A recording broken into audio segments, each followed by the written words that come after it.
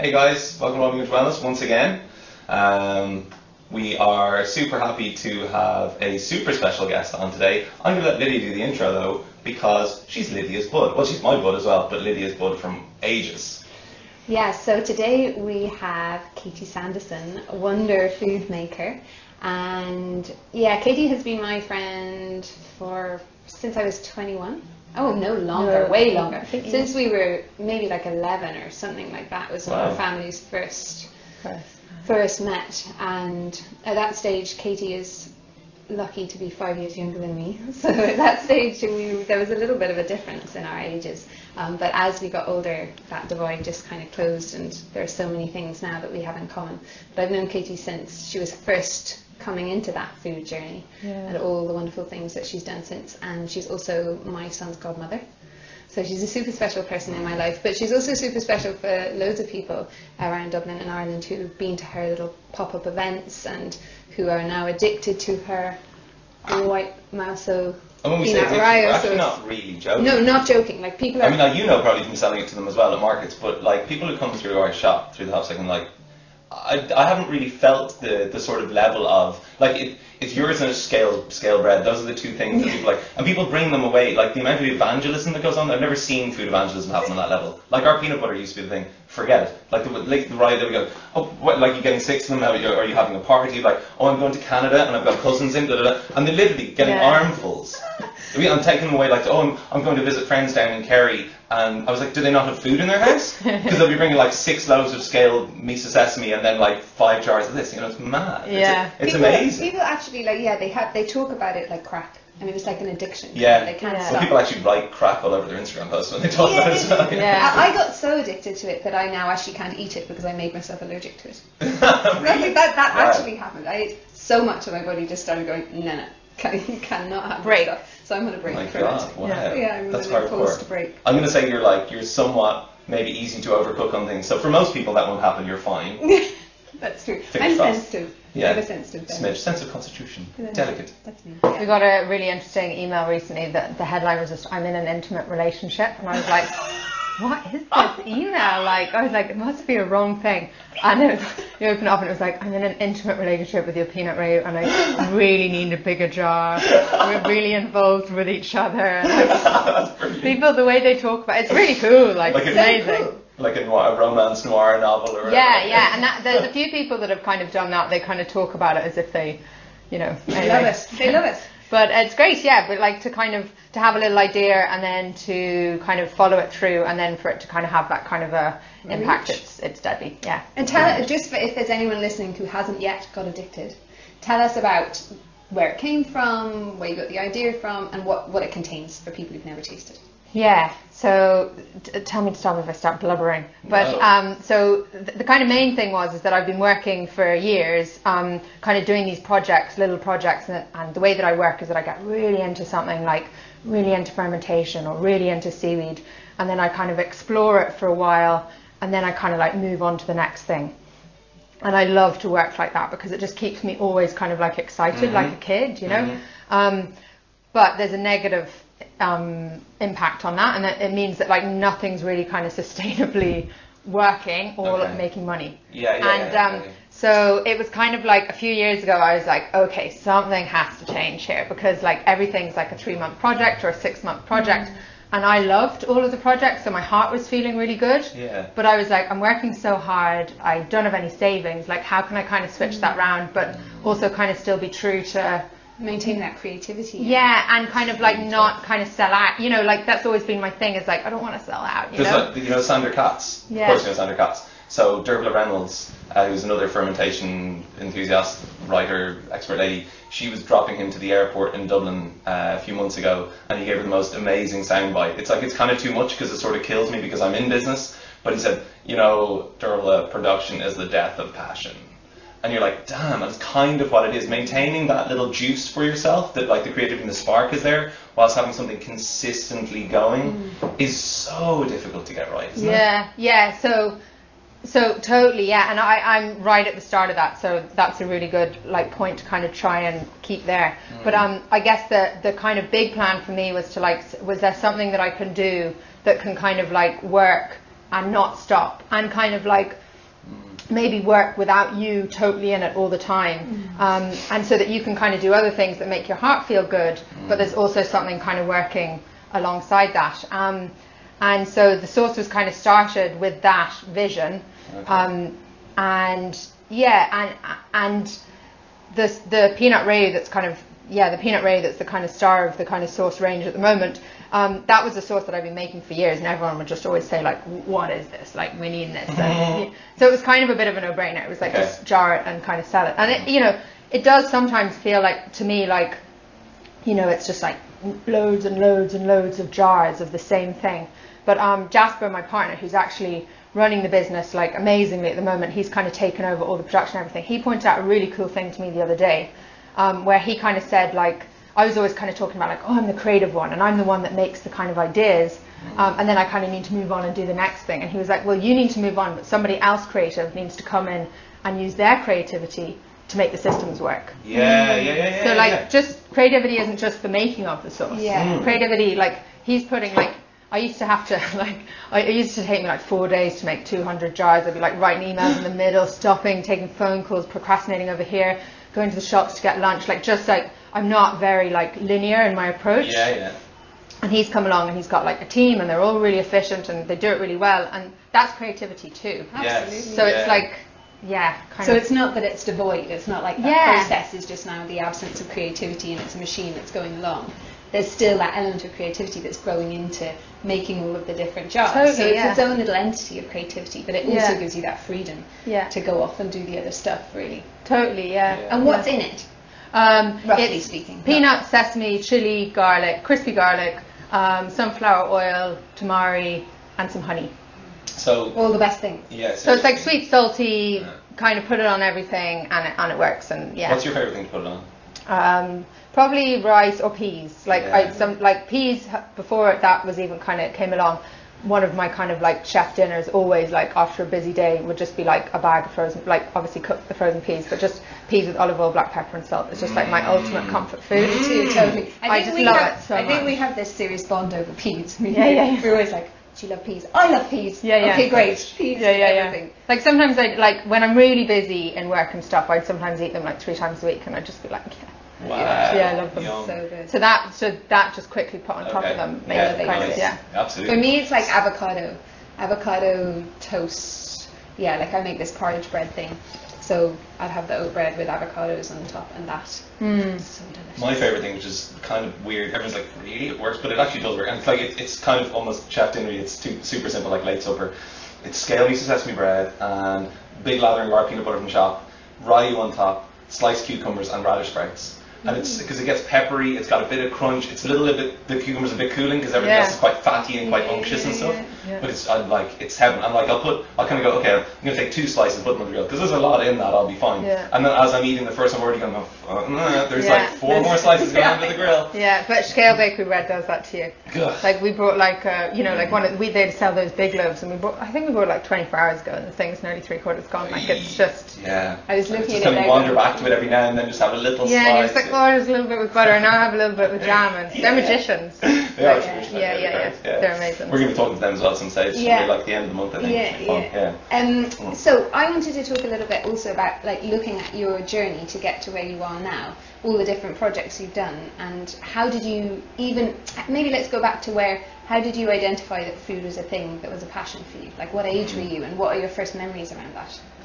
Really young, actually. Like there's some really kind of interesting like video footage of me when I was really young with my brother, and that kind of Fisher Price, the Fisher Price, the one that everyone had. But I just loved it. Like I took to it like a duck to water, and like I just used to play on it all the time. And like I think it was the kind of idea that I could just kind of mix it up, kind of like, I guess like an artist, just like putting the, the stuff and thing and the pots and the water and everything. And then as I was growing up, I think it was Saturday night became like naughty night because we had our dinner on a picnic rug. It was so weird. That's brilliant. I don't know, like anything goes. Like so no. I think it came from we had summers in Connemara and we'd have picnic lunches, and then it was kind of like a way of kind of like reliving that in Hong Kong, like with skyscrapers all around you. Oh, wow. So we had picnic dinner on the... Oh, that makes a lot of Yeah. sense actually then. But at one point I took over and I was able to go to the shop with some money and buy whatever I wanted and cook it for everyone for dinner. Okay. And they all have to kind of go like, What age are we talking like? like young, like 10, 7, oh, 8, wow, like okay. yeah. But and like it wasn't like I was buying like, you know, deep fried pizza things that I like put in the oven and then I'd like put some extra cheese on Yeah, top yeah, and yeah. stuff. But I was still, what it was is I think what the feeling was is that like it was a place where I was being given space and I was given freedom. And I found school really difficult and really dyslexic. Okay. So like someone just being like, you're free to do what you want to do and like there's no boundaries. I was just like, this is amazing. Wow. So it'd be like A place making where you cakes. could shine. Totally, Without being- yeah. Yeah, without being like, oh, it's really hard to be dyslexic in school. Like I'm dyslexic too, but I think it's we have it Yeah. in quite different ways. So school wasn't really a challenge for me in most ways, but in certain situations like exams, my spelling would just disappear once as soon as I was put under time Yeah. pressure.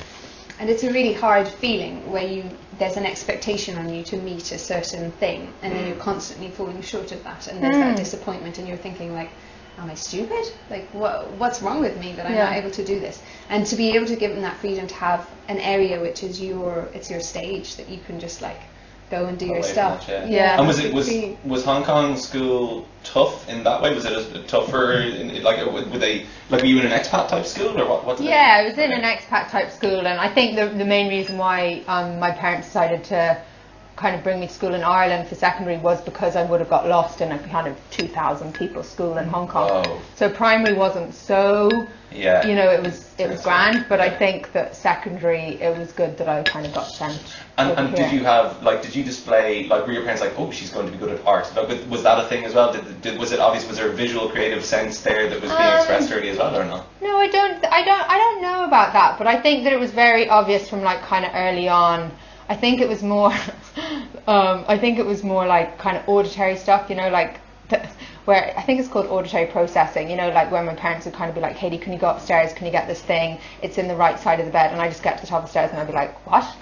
No way. Okay. And so it's like you can't take loads of like kind of direction in a row, and that's Was it? all that school is. Yes. It's like, you know, it's like, can you do this, and then you got to do the sum, and then you got to do that. They're not explaining everything. Yeah, every step, like, so you're like, can you please go back to again? stage 2, yeah. And even in secondary school, they'd be like, Katie, can you stop asking questions? Really? You know, yeah. Oh, God. Because it'd just be like, not all the time, but just sometimes, you know, you'd forget. And Yeah. and even now, like in, you know, in relationships with friends and with, you know, family and stuff, people are like, what?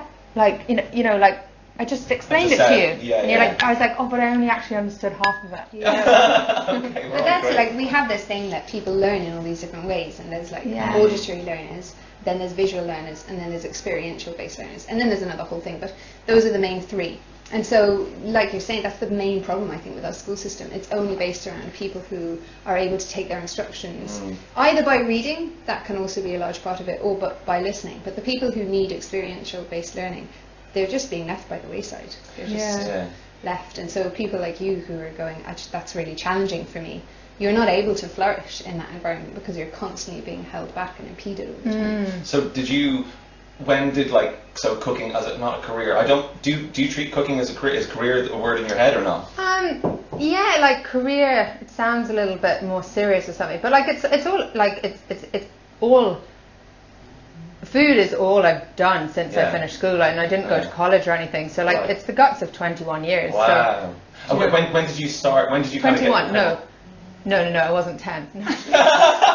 11. 11 years? Yeah. That's 11. Yeah. Okay, So I cool, was that's like good, I was like 17 when I went to Ballymaloe, and I'm Okay. 30 now. So that was my next 18, question. Yeah, 13 years. 13 years. Third time That's lucky. We're all really good at math. Yeah, exactly. We all ace it in school. I was like 20 years. I was like, that sounds like way too much. You're like, hang on, I've been doing I've this been for a around really for long ages.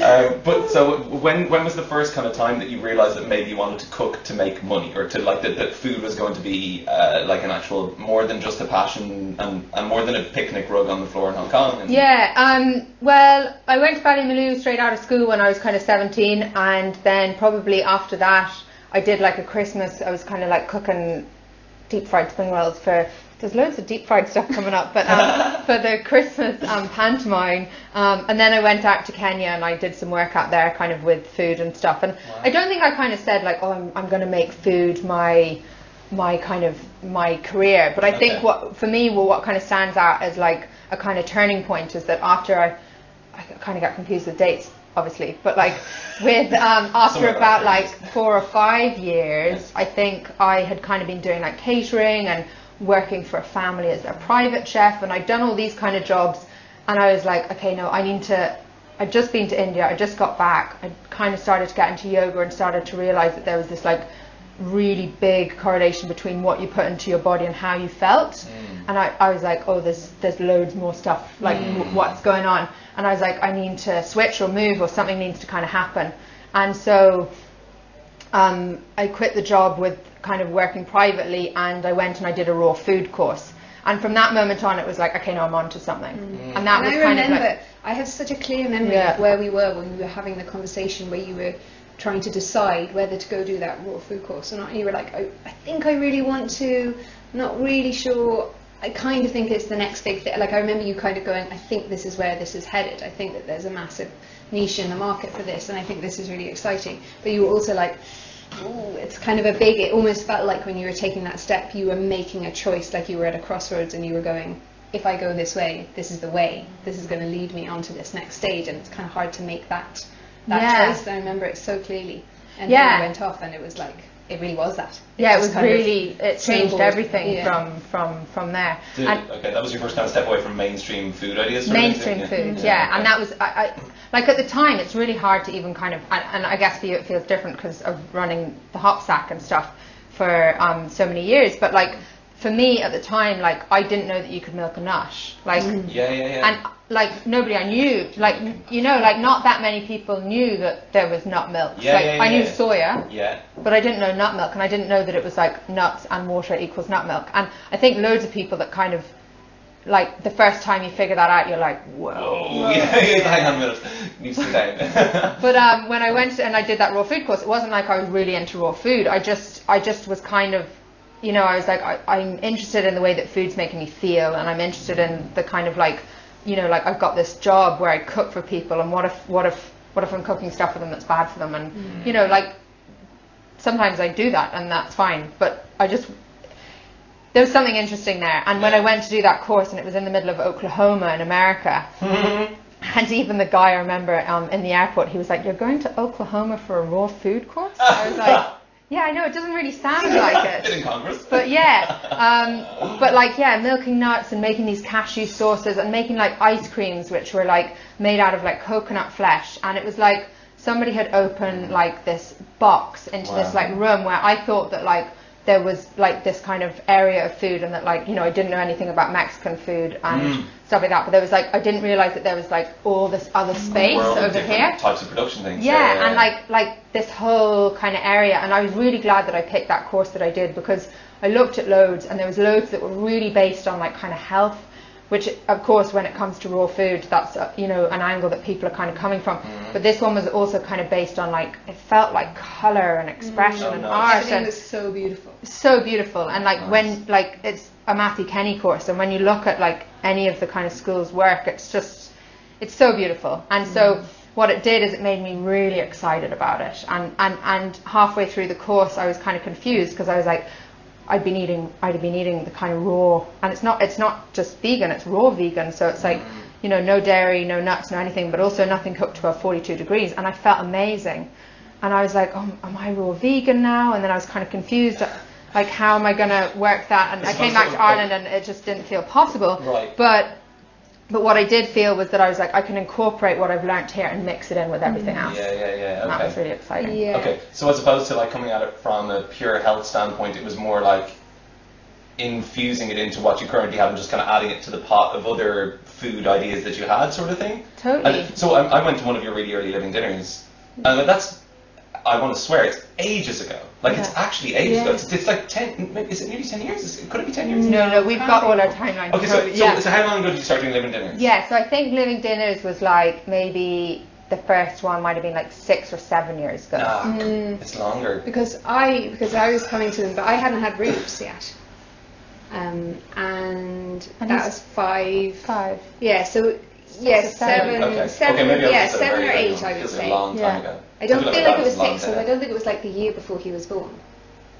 Anyway, but yeah, so It was like it was 6 or 7, like it was around then. It was anyway. around then, it definitely was. But it feels food like was- ages ago. It feels like another lifetime, actually. Yeah. Genuinely, it kind of feels. I think Dublin, from a food point of view, was in another It lifetime. was. It's kind of another era. Yeah. And You were it's like such a short period. you were like a trailblazer at that moment. Like It was when you, ridiculous. you probably don't feel that, but the concept that you were coming up with of the pop-up restaurants in these beautiful locations, and then it was that the food was really unusual and it had all this raw stuff, but the beauty of the way the food was, it was like stuff that you were seeing coming out of America on TV shows, but you just weren't seeing it here. And the fact that it was the whole experience was taken into account. And it was a communal thing. The It was common, like yeah, the long everyone was tables, sitting the together. candlelight, Yeah. like everything about It was like a actually. magical It experience. really was. The Yeah. whole thing. Yeah. It stuck. I think everyone who's pretty been to one of fine. those, but it's the truth. I think everyone who's been to one of those will have that. Like that's a real like long-term memory that Yeah. fixes, because you don't Yeah. get many of those opportunities with food to have that. And I guess for you, probably, I'm putting words in your mouth, but you don't get that many opportunities to cook for people in that kind of unique an environment that isn't a restaurant, that isn't something that just kind of happens on a regular basis,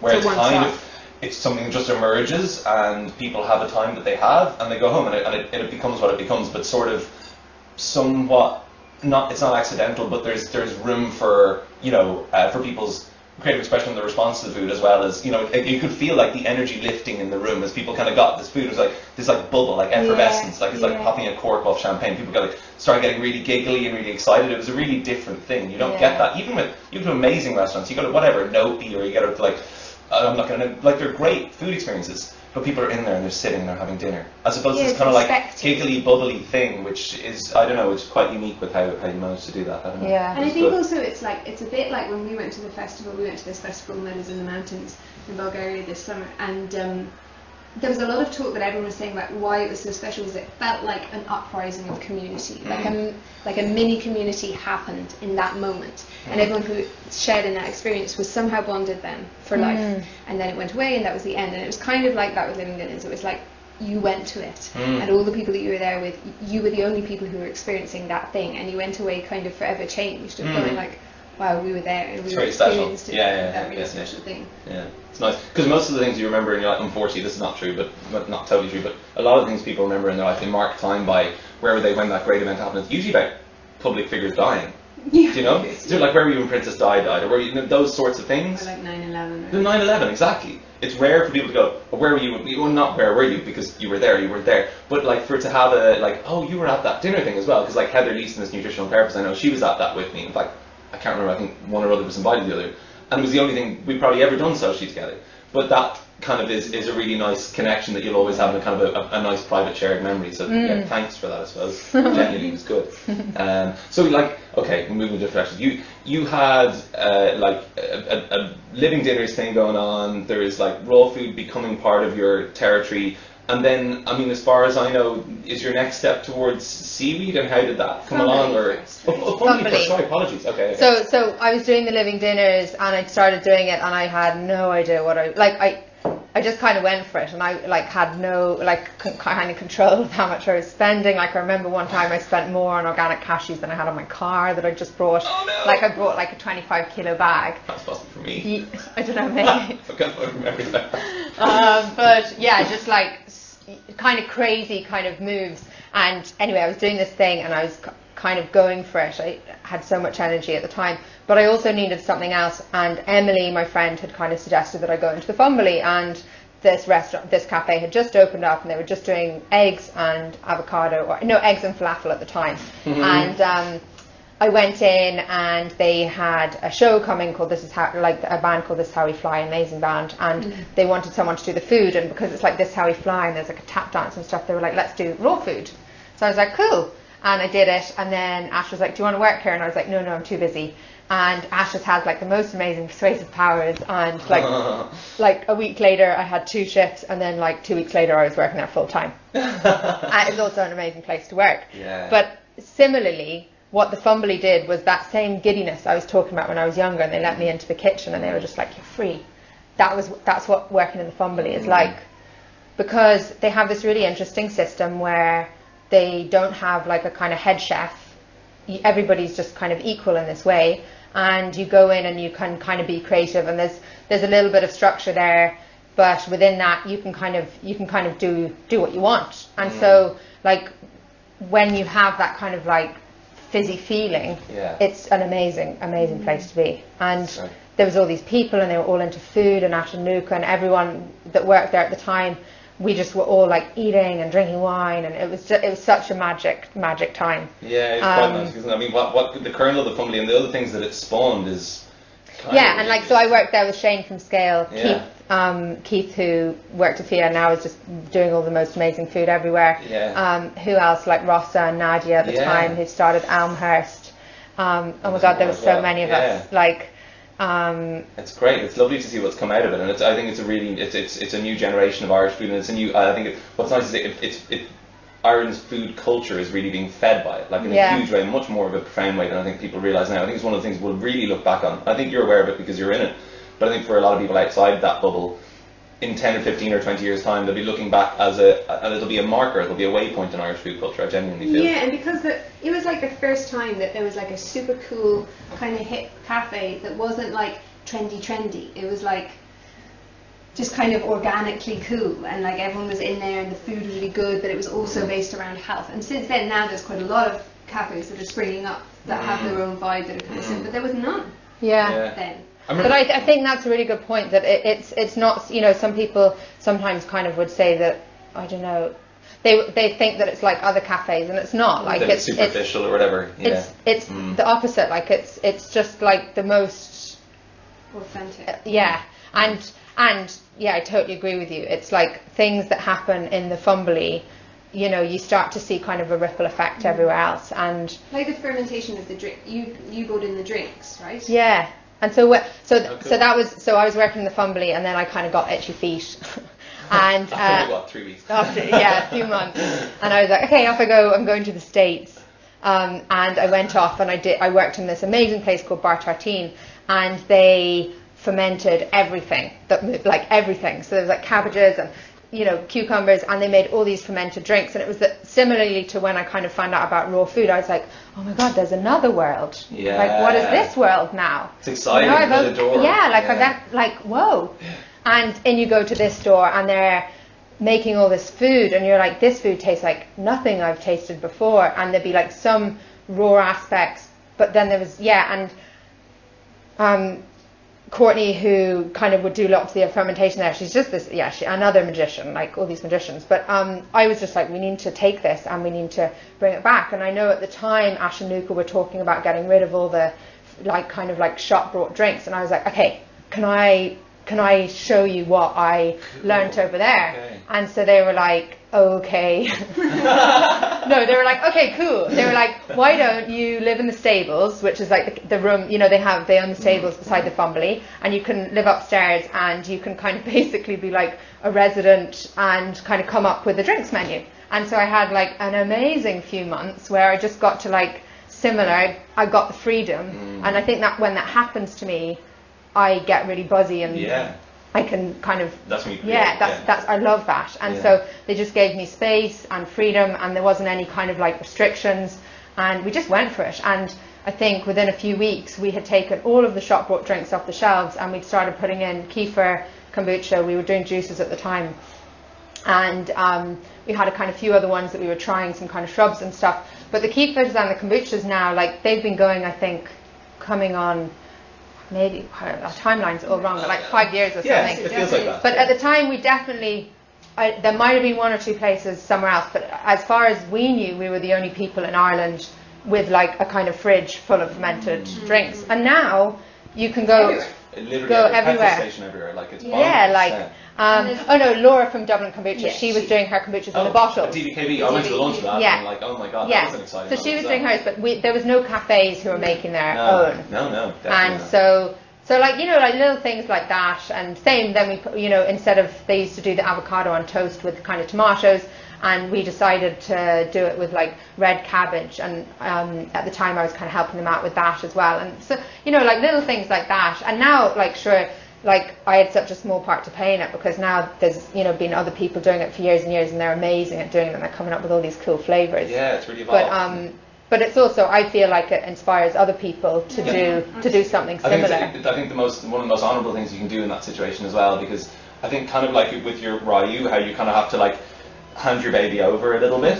To be able to kind of like say, okay, well, I started this thing, and to know that you're a starter of things as opposed to somebody who just continues on, and to allow somebody else to kind of take it on and give free rein and kind of let go of it and not be precious about it is a big thing. A lot of people don't have the ability to do that. Yeah, but I feel like if it's not your own place, and you know, like Luca would always say, like, okay, so you started. Go on, Luca. You know, but I also feel like it was kind of all of us, because, you know, like I was the person who was kind of doing lots of the things in the kit, but we were all like trying it and tasting it, and they were eager for change, and I came along at the right moment. So it is like it's a symbiotic thing, and they're the people that have, like, it's like, I call the Fumblies, like, it's a base camp, you know, and like I'm really lucky that like I don't really, so far in my life, haven't kind of wanted a base camp, so I can kind of like go away, learn things, and then kind of be like, can I come back and can that's you know? Cool. That's a lovely feeling. Proper community. And then after that, it was the seaweed stuff, right? So was it that afterwards, or was it the hair?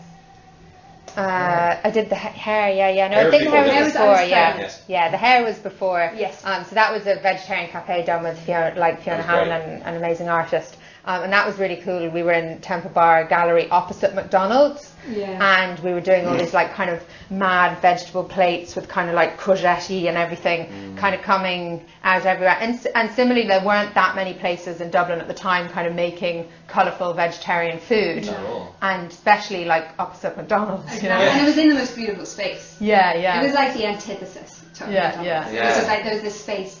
There was a light, there was loads of glass, there was loads of space, everyone was sitting on communal tables. And then they were enjoying this food that was like literally nourishing their soul and their body and their eyes. Like every part of it, and then opposite was McDonald's. It was just such a funny dichotomy. Nice. It was so good. And so one of the things, so with all of the things you do, we get to Dillisk in a second, because I think this is kind of, that's where maybe it gets to particularly like to explore this.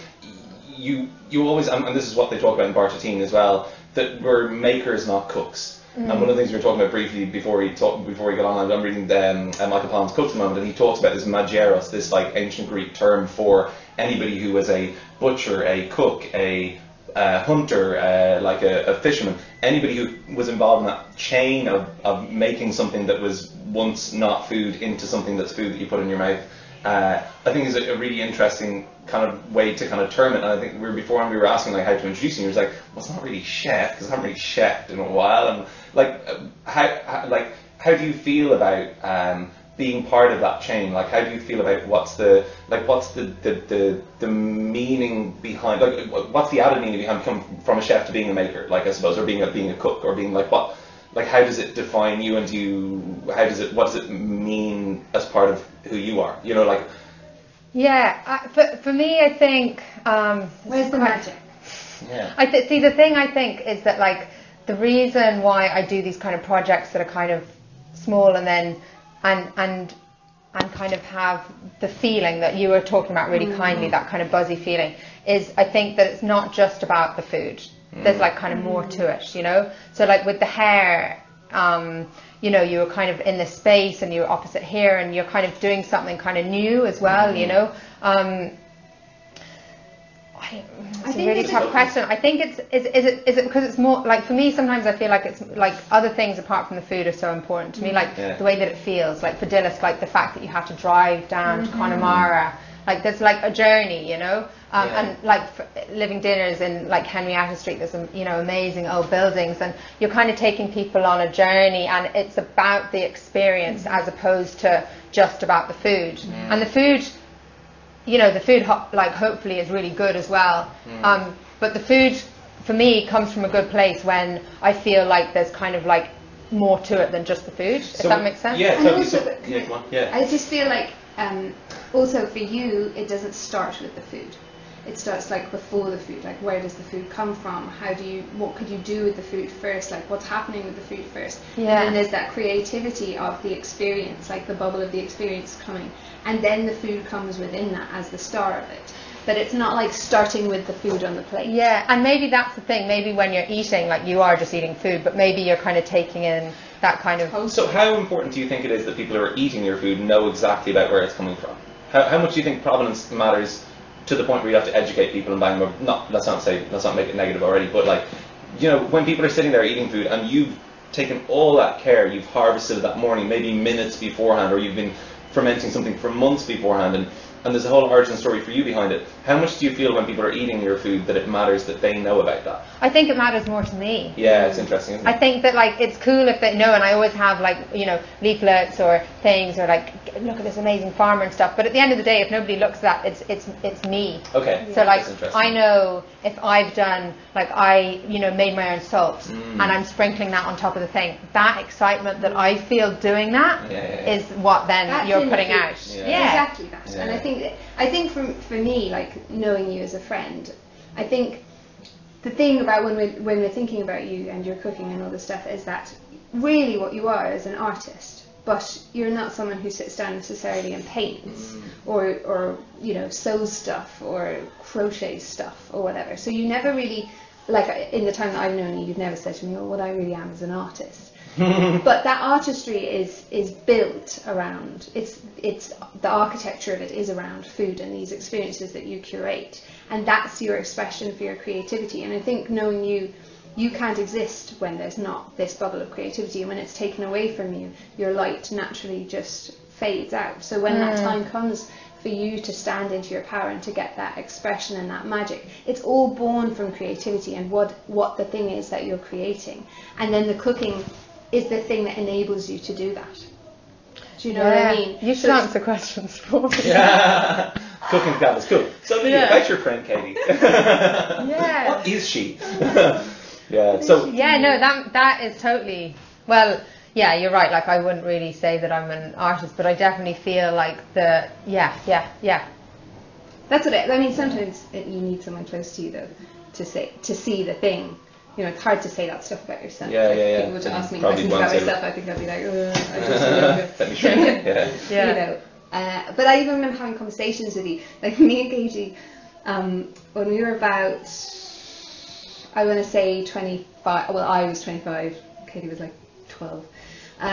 We were sitting at the kitchen table, and we were always trying to think up projects, right? Yeah. That we were going to do together, because we're both people who are really creative, but neither of us is like arty. Little Egg I would Rainbow say. Pudding. Right. So I've always worked with kids, and Katie's done a good bit of work with kids, but I actually don't know how we came up with the idea, but we decided we wanted to write a kids book.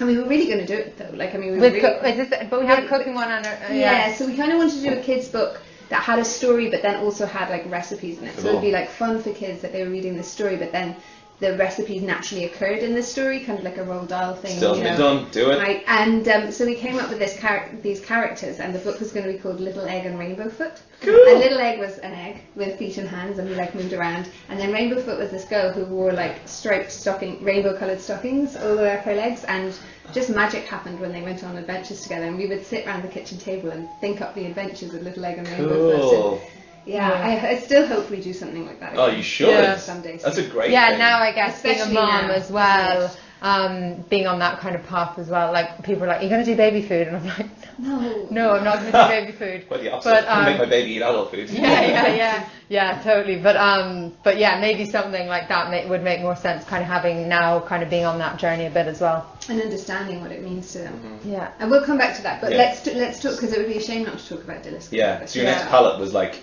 the sea, was the west coast, right? Yeah. So that was amazing. That was like, that kind of sparked from.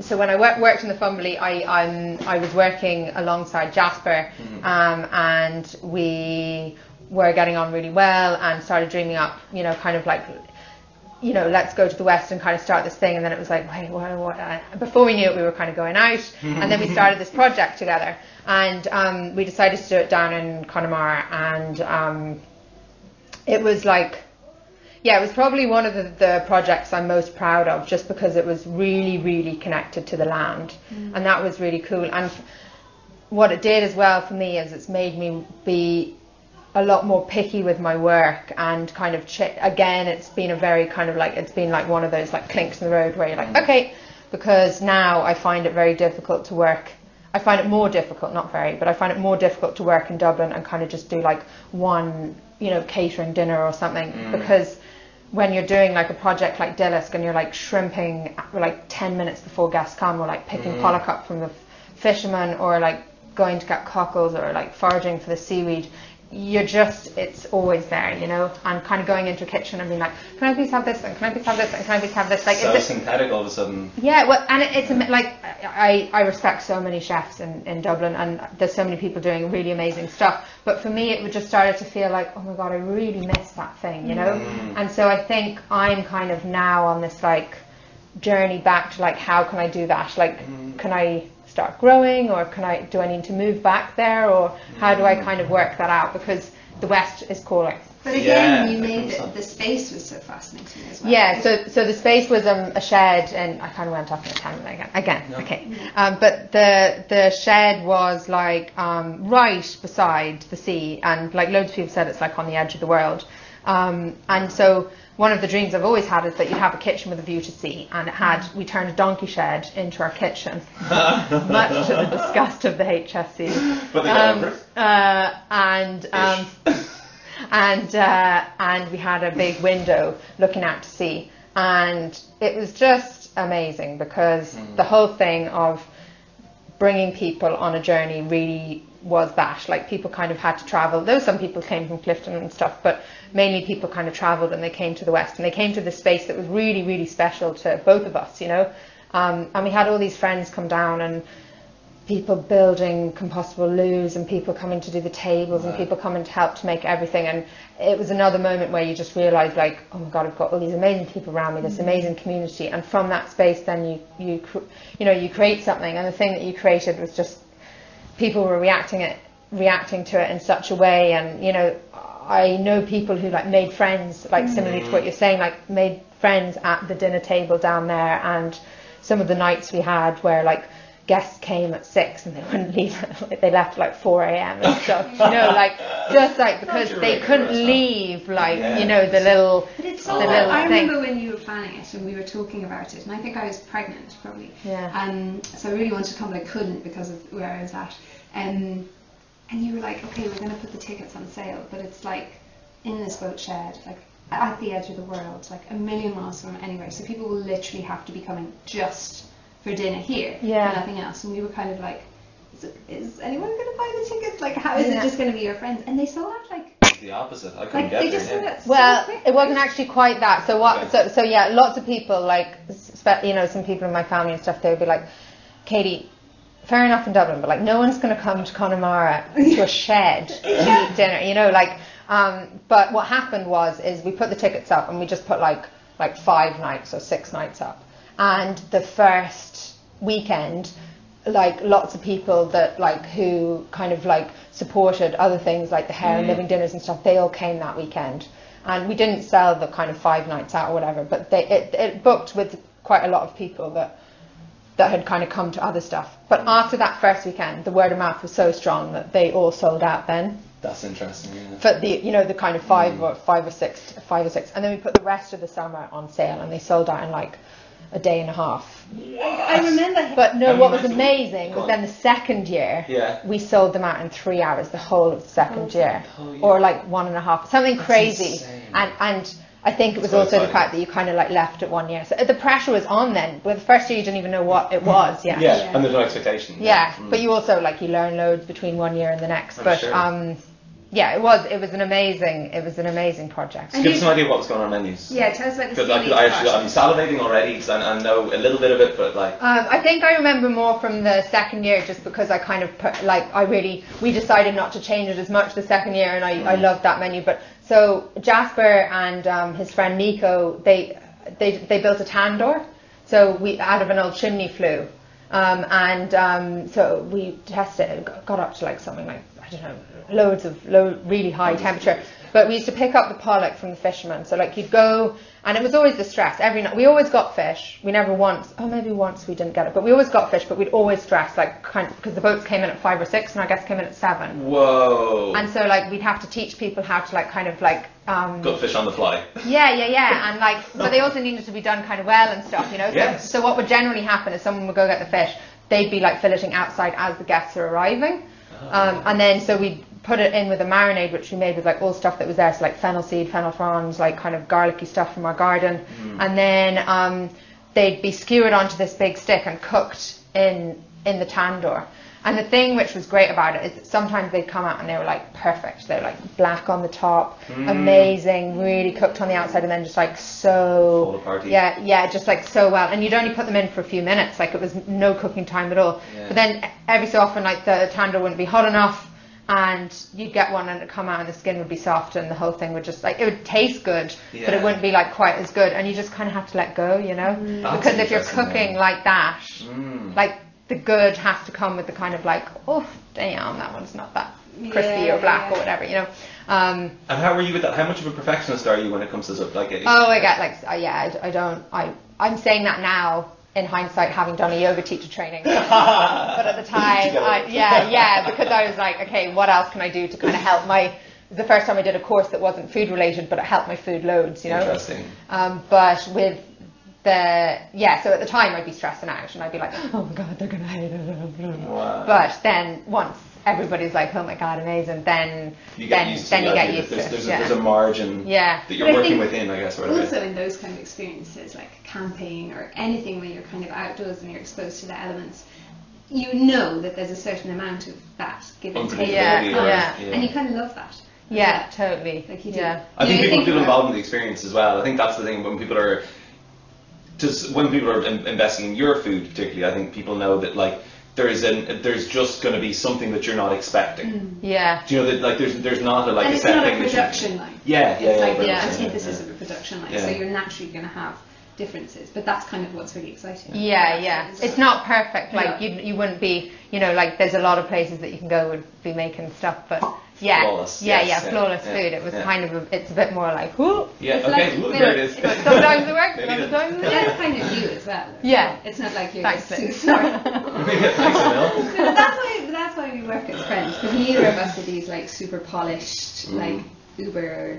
I mean, we're professional, but we're not like.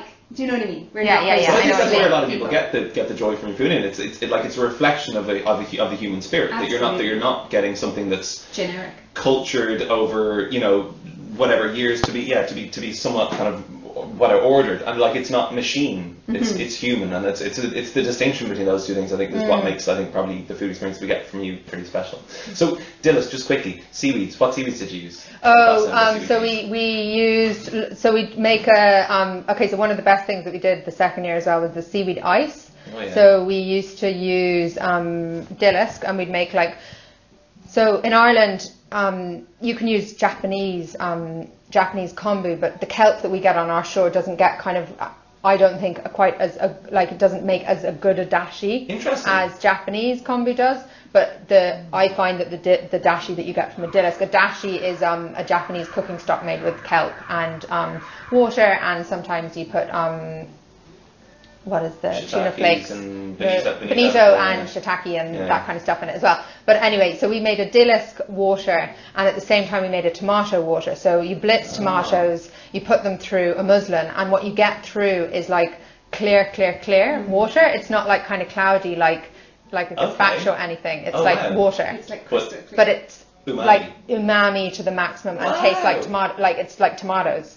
And then we mix that Dilys water with the tomato water, and we froze it.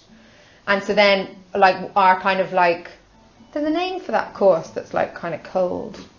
Not an amuse-bouche. Anyway, whatever it's called, we kind of had a cold course, and we brought that out, and we'd serve it kind of sometimes it had melted by the time the guests got it, and then we just pretended that it was supposed to be like that. But most of the time it was in a kind of bunch, and then we put really amazing olive oil on it and pepper dulse. And pepper dulse is a tiny seaweed that you find right on the low shore. So you have to get it at a low tide, and it tastes like truffles. So we had tiny little bits of that on top. Wow. I can send you some pictures to put on there. But the picture that we have is of a very melted one. That's okay. But yeah, I can send you some pictures of all the Dilys food, and then you can put them on so that it makes sense what we're talking about. Yeah, that'd be great for people to visualize. Because they're visually, they also, they look. What did you use for your earthenware plateware, crockery stuff? Oh, loads of the kind of stuff you can see hanging about, like that plate up there. That guy? Yeah, like that was made by like a local potter. Oh, wowie. Oh, golly, that's gorgeous. Yeah, Oh, super beautiful. those kind of ones. I actually really regret getting that on because I tend to like put food on top of it all the time, so it's like obvious that I don't really want it there. But yeah, so like we had loads of stuff like that, and loads of other kind of pottery stuff from over the years that you kind of pick up and bits and bobs, and sometimes on boards, and you know, like yeah. Do you find that a big part of your cooking? That final part where you're choosing what it's going to go on, you're like creating that kind of look around? Yeah, totally. It's like if you're going to care about, like, you know, if you're going to care about all the bit before, it'd be a shame to kind of at the end just put it on anything, you know. So yeah, I think I kind of always go for kind of like brown, like earthy kind of stuff. What I like about your stuff is it always involves people, like local producers, like artisan makers, people that you know, people who live here, who are friends. And that's a really nice thing because it's drawing on and in that community aspect of stuff, which is so nice. I think that totally adds to the fizziness, you know, like I think, and I see that with loads of other people when they're doing, you know, like projects and their things and stuff, like you feel more excited when you're using like good quality, either kind of like ware or napkins or something that comes from other people, and you also feel like you're kind of like a team, like a super team, as opposed to just kind of going solo, you know. And that's what excites us about this podcast, is being able to like draw in all those people that we know, that we meet, who we're surrounded by, who are so amazing and doing all this exciting stuff, and being able to go like, here, everyone should know about these people, like these people exist and they exist in our lives and they're so great, but then so many people don't get to share in that or don't know about it, and being able to go like, hey, let's talk to this person, let's talk to this person, and build that little community for people to share in and love. That's exciting. So people aren't getting to see you as much at the moment. You've Rui, who's about to turn 1 year old. Yeah. How has that been? How is it like influencing what you do? I mean, obviously you can't juggle what you have been doing and this, but how is it influencing what you're doing now and what you're going to do? Or do you know yet how it's kind of, is it taking shape? How mummyhood is going to be alongside your... Yeah. I think it's starting to. I think it's like, you obviously, like, well, you don't obviously, but I did take the kind of maternity leave, so that was kind of 6 months.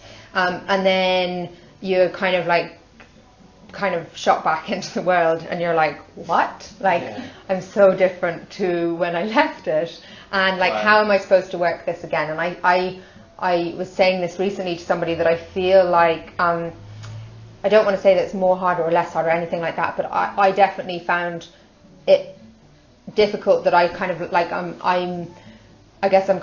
I work in partnership with White Mousy, but I'm a sole trader, and that kind of like, I make my own work. And so like, it wasn't like I kind of went back to work and someone was like, okay, you just sit on this computer and put your kind of data in or whatever. If it was somebody like, took your maternity leave, you're back. That's cool. Cool. you have to kind of generate the work and kind of go looking for it, and you're in this place where like, you're kind of like wrecked. And everything's been kind of like, and you're like kind of like, you're exhausted, and you're kind of coming and you're like, who am I again, and like, where do I fit into the world? And you're also kind of like trying to tell people like, oh yeah, I'll do this thing. They're just kind of, that's difficult. So really, it's really difficult. I found some people they're just able to go at it, and so I kind of tried to go in loads, and then I was like, oh, I need to go slower. Okay. Yeah. And so I'm still doing that. Okay. So I'm still at the kind of like going slower and trying to kind of like figure out how to do it all. And so I've had my rice bowl stall, which is kind of a side. There's always so many side bits. There's a side bit of the peanut rayu kind of thing, and we sell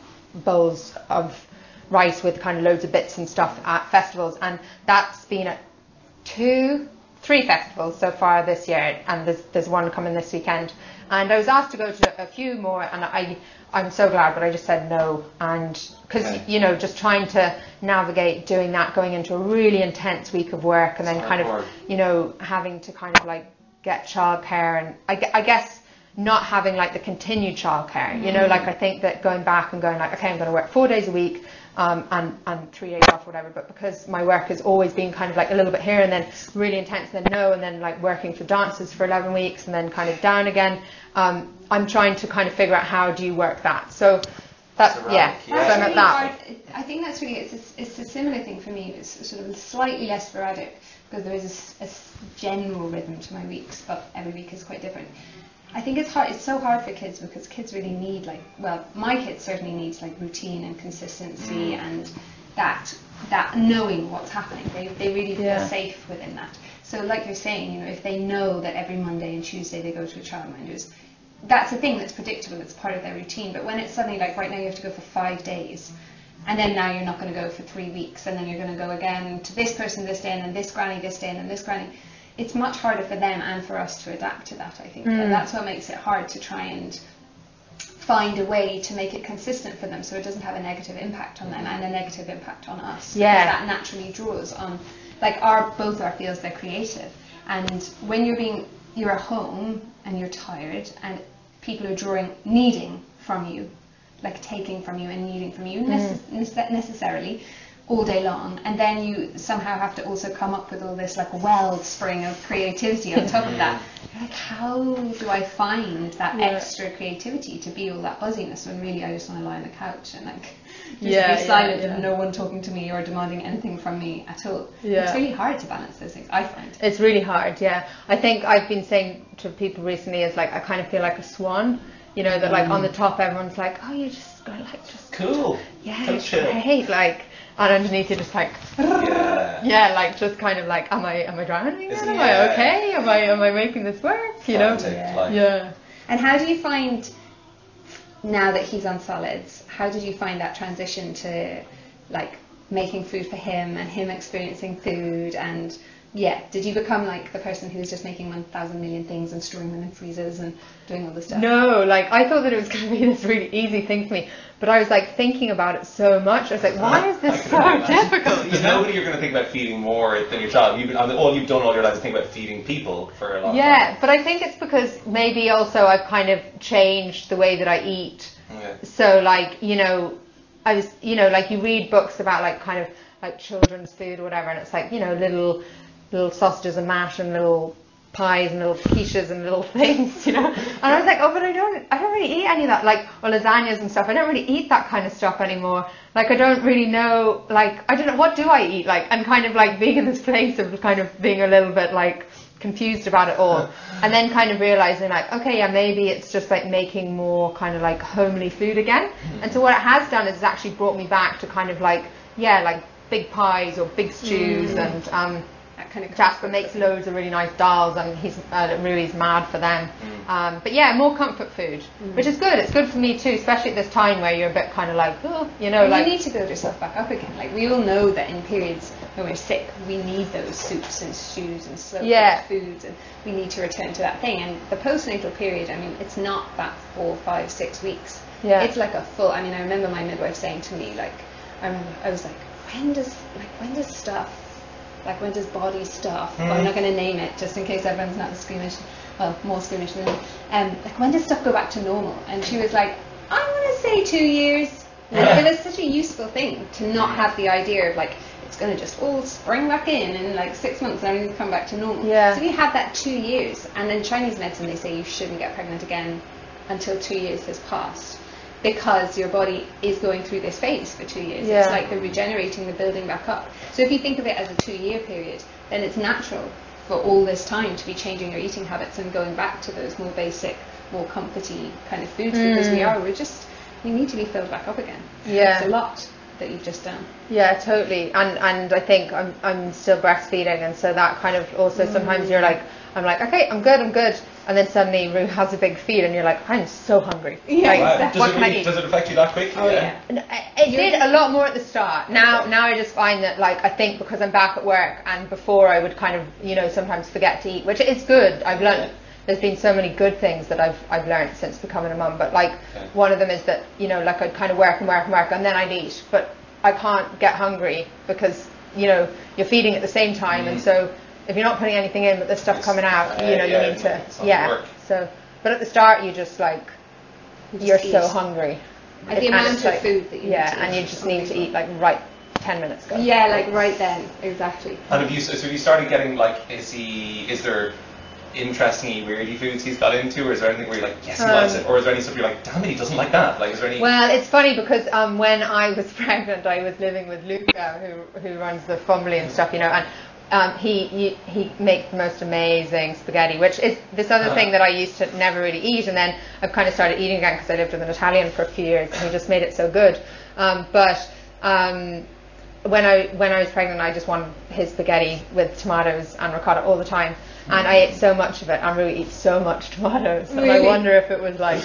They say that kids who whatever you ate while you were pregnant or while you were breastfeeding, the kids are way more likely to be into those tastes if they experience. But then someone said something really interesting to me recently, that it's the kid that actually makes you want those foods. Oh really? Which is kind of bacteria and it's like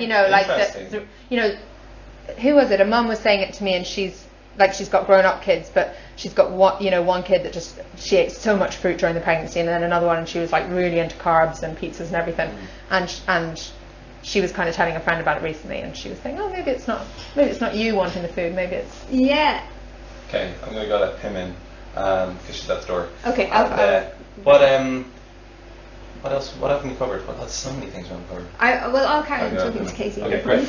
Bye. Back in a sec. See you then. I wanted to say, like, on that subject, we were talking about self-care a little bit, and like how hard it is as a mum to look after yourself. Yeah. What other ways are there foods that you're finding that you're eating, or little snacks that you make for yourself, or something that you found in order to give yourself that self-care when you're really busy? Yeah, I wish I could say that there was something consistently, but there's been like little snippets where I'd be like, okay, I need to have some like healthy, raw, healthy kind of like sweet things, and then I'd kind of for like 2 or 3 weeks I'd make them, or then like I made a big batch of ferment and I was trying to get that into me. But there's nothing that I've kind of like consistently done. I wish there was, but it's as you say, it's really kind of tough. I think that I'm just starting in the last few weeks to kind of want a lot more kind of like healthier foods again, and I'm starting to kind of see myself exercising more and stuff. So that's exciting. Yeah. Because there was a while there where it just felt like there wasn't as much time for it, or that kind of, you get to the end of the day and you're like, maybe I won't, you're kind of energy drained, whereas actually it's the only thing that you it's really funny, need, isn't it? Yeah. Well, we're always like that though. It's part of the human condition that we do. The one thing that's good for us is the thing that we stop first when we most need it. Tends to be, and we like reach for coffee, loads of coffee when we're tired, reach for loads of sugar when we're really tired. We like drop meditation as soon as we're stressed. Oh, the things that you made for me actually. The things you sent me the recipe, the walnut with the cacao with and the buckwheat. Oh, those are really good because they're really filling, and they like take the sweet tooth, and they've got loads of medjool dates. I've made those loads of times, and they're really. I'll have to link to them. They're like my if I like allowed myself to eat like my sweet of choice, it would always be chocolate biscuit cake. It's like my absolute thing. And so I had to find a way to make a chocolate biscuit cake that wasn't quite so chocolate biscuit cake. Yeah. So it's kind of a version of that where it's cacao and dates and nuts for the biscuit pot, and toasted buckwheat with the crunch in there. And oh my they're gosh, amazing. they're so delicious. So we'll definitely put the link to them. It's not my recipe. I wish I could say that it was, but I didn't. But we'll put the link to the recipe underneath today. For sure, definitely. Cool. So your little Baba just came back. Yeah. So we better wrap this up. But Kate, thanks so much for talking to us today. Yes. It's been so nice. Such a treat. Since the beginning when we started this podcast, you've been kind of like top of our food list. We were on there like, we have to get Katie, we have to Yeah. get Katie. And I think it's really nice that it's been really nice to talk about your food journey and kind of relive it with you. For me, like having been there from the beginning and seeing you grow, and it's been such an honour for me to see you become the person that you are now. And knowing you at the beginning, and just it's just so beautiful to see everyone seeing you the way that I've always seen you, and see what an amazing person you are, and see that reflected in your food and people's responses to your food. So for me, I just want to say thank you for being my friend. Lizzie. Nice. You guys. And we're going down to see your friend Miyazaki. Oh, you're going around to see everyone, aren't you? We're going to It's see so everyone. exciting. I know. It's so Tour. exciting. Mark and Sadie and Pilgrims. Well, Sadie's actually due to have a baby on the day we're going, but she said Mark is going to be in the restaurant, and he's going to do. I was like, okay, you really sure? She's like, oh no, he has to be there. It's like, right. I actually haven't been down. I haven't made the pilgrim to pilgrimages. Yes, but I've heard such amazing stuff. There's so many amazing people in Ireland doing stuff with food at the moment. Like it's a really exciting time. There's such a list. That like producers and restaurateurs and people, and it's amazing. So I'd say It's you could nice talk to for- highlight. Yeah, there's so many people, and it's nice to be able to highlight that as well, because there's just the top restaurants that everyone knows. For sure. There's all this stuff going There's on. this origin, this like Yeah. a grassroots thing. And like one of the people we're going to talk to is Roisin Allen from Ballymaloe.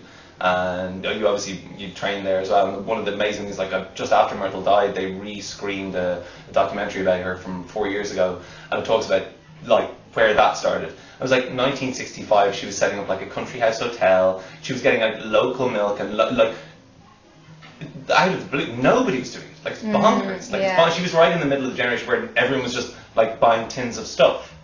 And she Yeah. started like a country house hotel where it was all local food. It's wild, and that's a really important like locus, I think, for Irish food, Irish food culture, and what we've managed to retain and grow from that. Just to know that that's where it came from, because people don't know that. Yeah. It's the same like Fumbly or whatever. There are these catalyst points that spurn it off, and that's like what you do is you kind of come in and you have the catalyst moment, and then you go on to your next thing, and other people take it and that they run with it.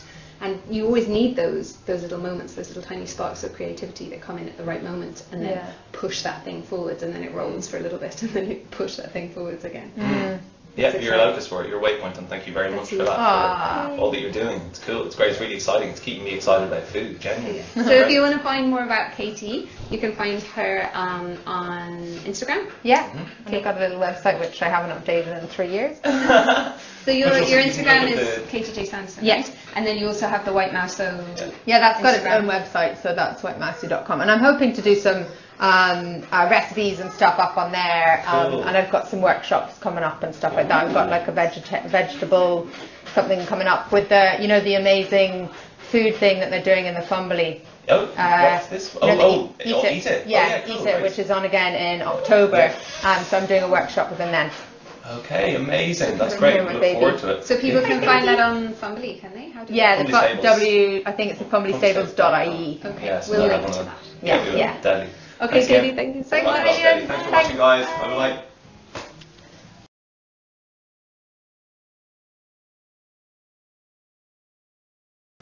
So welcome back, Finn and Lydia here Hello. from Wandering into Wellness. I thought it would be interesting, since we were talking about protein powder and how that supports our muscles and helps us in our exercise, and that I would challenge Finn to a wall squat. Okay. Wall Wall squat squat off. So let's hope the wall squat off works, because we got our new zest today. We have. We've had a new zest, so I it's had like cardio new zest in this morning. modern day ready break. It is fuel for the muscles, and you guys can go to newzest.co.uk and you can use the code wellness15, which is our coupon code, a very special little coupon code. So you get 15% discount on all New Zest products, which we are big fans of. We don't really support any other kind of companies in this sort of way. We're not supported by any other companies in this way, but we're really, really keen on New Zest, and We're just like such- nerdy big fans, really, aren't we? we're big nerdy big fans. Yeah, there we go. We Yeah. want to spread the New Zest word. So we are going to do a wall squat off and see who lasts the longest. I feel like I'm at a disadvantage because I've already taught 2 classes today and just done a big, massive Finn's had exercise a workout this cycle morning. workout. At like, I know it Finn was did a like, workout like 7 million hours ago. But and anyway, cycled twice it's a today. fair contest. It's a fair contest. Let's go. So if I fail, I'm like doubly failing. This hurts. Yeah. Okay, so we're going to set the clock backs here. against the wall. Well, I mean, everyone will just see who fails. Really, won't they? Excuse my language. Oh, backs flip. against the wall. Okay. Slide down. So your bum needs to be parallel to your knees. There we Okay, go. there we Nice. go. So Finn, Yeah. whilst we're in this wall squat, I God. think I would challenge you to finding some interesting things to say about the letters of New Zest. So tell us some facts about New Zest, beginning with N. N is for. N is for not the protein you'd imagined. Whey protein is the obvious one, but this one is a European golden pea. U. U is for ugly, not us. We are all we're based on the beauty of vegan protein, and ugly is animal agriculture that's intensive rearing, and this is not an ugly product. This is is a product really that is like sustainable, right? clean inside and out. Z. Z's an evil one, eh? Z is for all the zeal you can muster out of a day. New Zest has got like a squillion health ambassadors, top tennis players, top rugby players. Oh, Finn's slipping. They've got like all the New Zealand rugby team on it, like Mananu and all these sorts of amazing guys, and that is because it makes you perform. It's not because they're paid by it. They literally don't get paid anything by New Zest. No, that's super cool, isn't it? E. E is for goddamn ethics. Ethics in a company. So when New Zest approached Dr. Robert Verkerk of the Alliance for Natural Health 3 years ago to produce a multivitamin, he said no, because you'll make me compromise on my ethics, you'll make me compromise on my standards. And so they said, okay, well, what if we don't make you compromise? He said, like, okay, well, give it a shot. And so he gave it one shot, and they have a product called Good Green Stuff, which is what Robert Kirk says is the ultimate in terms of nutritional everyday needs for 99% of all the audience. Go on. Ends with E-S. S. S is for sweating. If you're a fan of sweating, then use this helps your muscles recover big time. So you've got leucine, arginine, valine, isoleucine, all the ones that are really key amino acids for growth hormone. T. T is for teetering on the brink of failure.